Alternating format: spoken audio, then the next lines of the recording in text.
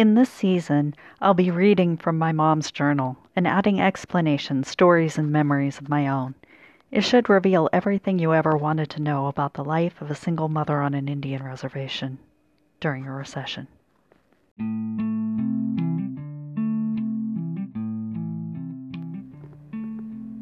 January 1984. George Orwell's year is here. I remember reading his book in 1966 and I thought it was so far away it will never matter, and here it is, now. I weigh 200 pounds. I weighed 150 pounds on December 8th, 1982. I have to watch my diet. Carol is gonna find me no fun. January 2nd. Worked on bookkeeping. Carol came and played Yahtzee. Everything is closed. Paula went to school. January 3rd. No school, too icy. Carol worked. January 4th. No school, too icy. We cleaned and changed Paula's room all around. Went with Frances Dermott to, quote, Baby Ruth? January 5th. Checked Rawhide. Not ready yet. Hauled hay for Bogey and Carol. January 6th. Got A&A. Hauled hay. Carol has 2 ton, not paid for. 30 bales. Weighed 2,380 pounds. Gave Spotty 14 bales. Betty 6.5 bales. Phoned unemployment. I have to go up at 11 o'clock Monday. Job. Buck gave me the beginning of the Rex saddle. When finished, it is worth $70 worth of tooling. January 7th. Not much. Nothing. Stayed home. January 8th. Finished sled. Gave Diane a birthday gift. A birthday party, excuse me.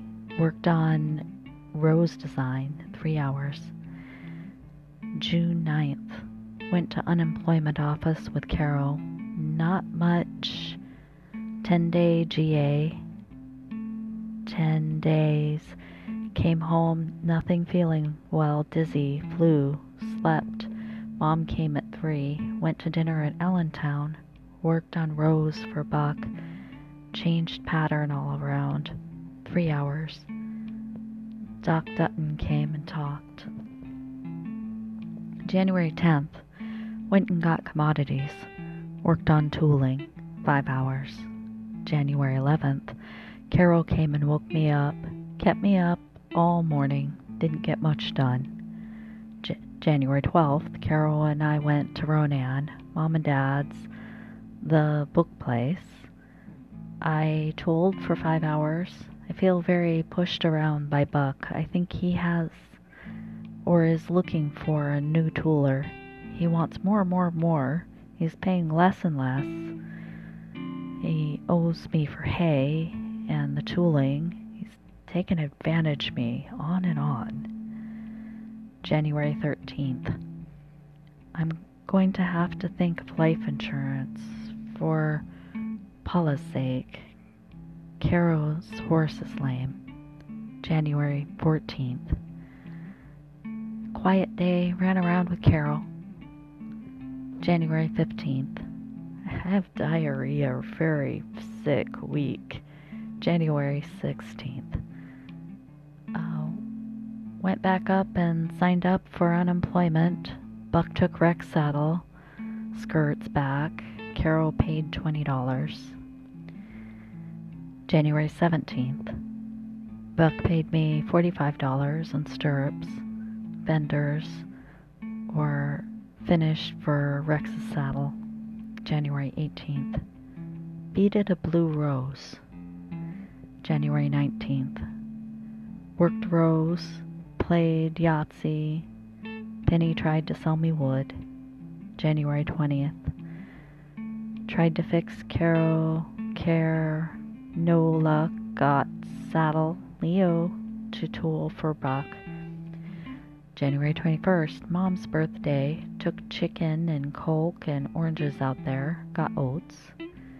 January 22nd, played Yahtzee, went sledding, baked a cake, visited Buck. January 23rd, went to GA, got $50 grocery ticket, $2.15 for this month. January 24th, got last W-2 form. I can do taxes. Took care of Carol's kids. January 25th, worked for Buck, got oak for loom. Joe Brock needs hay.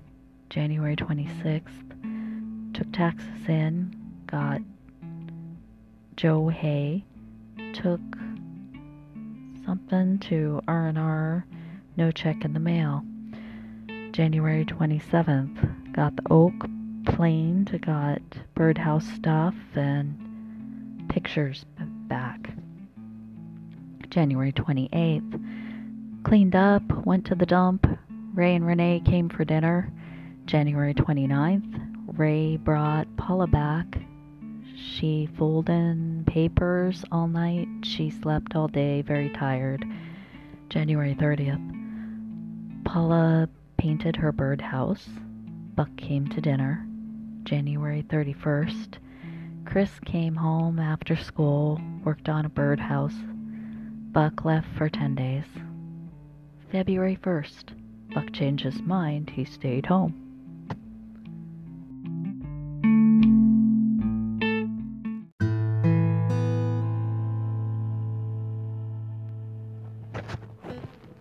My mom would buy these big lunch boxes full of bulk candy, and Carol would come over, and between the two of them, they could go through like a gallon of candy in an afternoon playing Yahtzee. And Carol would cheat, and my mom didn't know she was cheating and got really depressed and didn't have a job and was really depressed.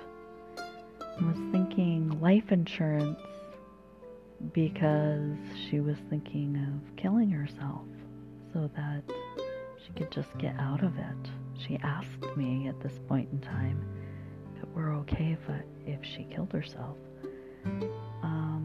And I knew she wanted me to tell her yes, so I did, but I was a little kid and I really didn't understand. My mom had found a sled that was kind of falling apart. It was like a Red Ryder type sled, and so she pulled the rotten boards off of it and salvaged the metal parts and found a pallet and took the oak off the pallet and reformed it and made new pieces for the sled and painted it yellow and black, and it was really beautiful. I'd been asking for a sled, but I wanted like a cheap plastic disc sled that would go fast down a snowy hill, and the rail sled it would be great on pure black ice. The pure black ice is kind of rare. I'd pull Askham around on the sled. Askham, my little West Highland White Terrier puppy. He liked being pulled around on a sled. And I think for that Christmas, I had probably gotten one long plastic sled and one round plastic sled. Going sledding was fun. I really liked it.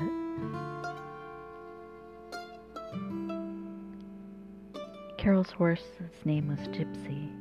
She was red with a white blaze down her nose, and she was always lame.